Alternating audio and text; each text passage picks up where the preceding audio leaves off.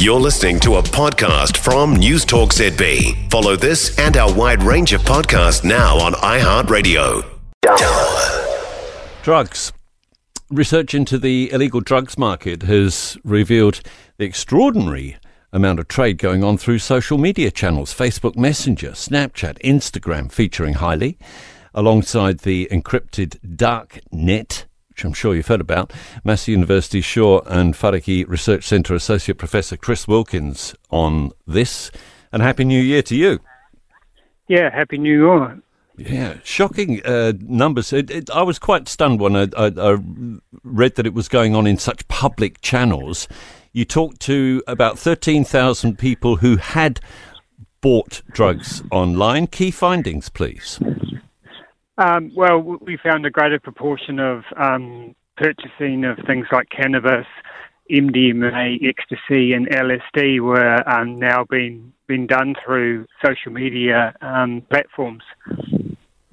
How? Surely it's very visible. Yeah, I mean, it's a variety of ways, and it depends on what encrypted communication app you're using. So things like Facebook Messenger is obviously much more public, and there's a variety of coded ways that drugs can be advertised. But a lot of these transactions are happening amongst, peer groups, friends of friends who already have liked each other and are part of a social group. But then you can go into more encrypted apps like Whākiri, where there's things like self-deleting messages, there's anonymous sign up to those communication apps. So you might have noticed that over time, people are much more concerned that their online social communication is now more secure. So things like WhatsApp have become quite popular because it's encrypted messaging. Isn't it risky for the dealers? There was that very high-profile case of the police managing to infiltrate some of these encrypted groups. Yeah, I mean, in some ways we're talking about something that's very new in terms of digital communication, but in other ways we're talking about also just very traditional problems, like that thing where the police can infiltrate a group, an online chat group, and then go through and identify the dealer. But what these social media communication apps offer is, as I said, more encryption. So basically it's harder to find who you're talking to, and also in some of the apps, like Whākiri, you can sign up anonymously. So even if the police are able to get into the group, they still don't know who the recipient and who the seller is and how to find them. You say that dealers are using this tech to penetrate younger markets. How are they doing that?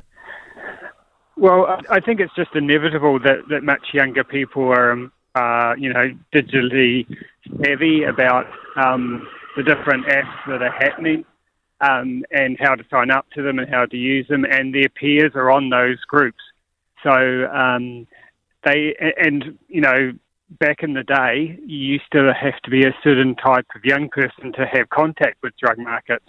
So you used to have to know people, physically know people, and have credibility with those people. But now, just about any digitally connected young person can come across these kinds of advertisements or come across these groups. And I think that's a real concern because they don't have the same knowledge about drug use, and they can be introduced to something they don't know much about.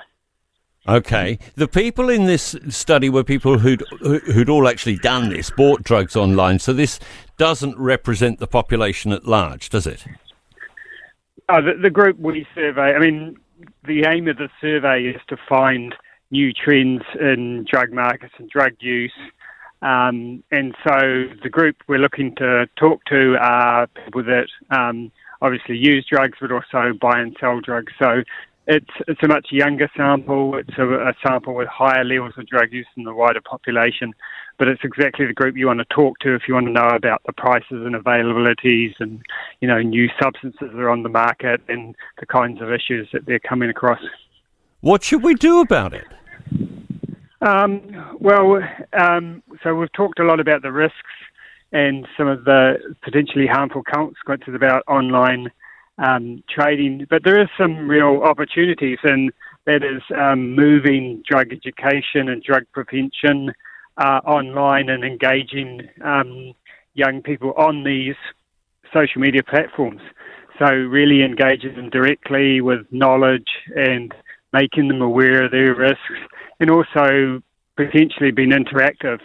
So, alerting people to particularly harmful drugs, or engaging with young people who want to, reduce their drug use or stop their drug use. So there's some real opportunities, but we've really got to just change our mindset a little bit about how we engage and contact young people these days. Thanks so much for explaining it all. Chris Wilkins at Massey University on that research showing how social media channels, things like Facebook Messenger, Snapchat, Instagram, feature highly in the modern drug trade.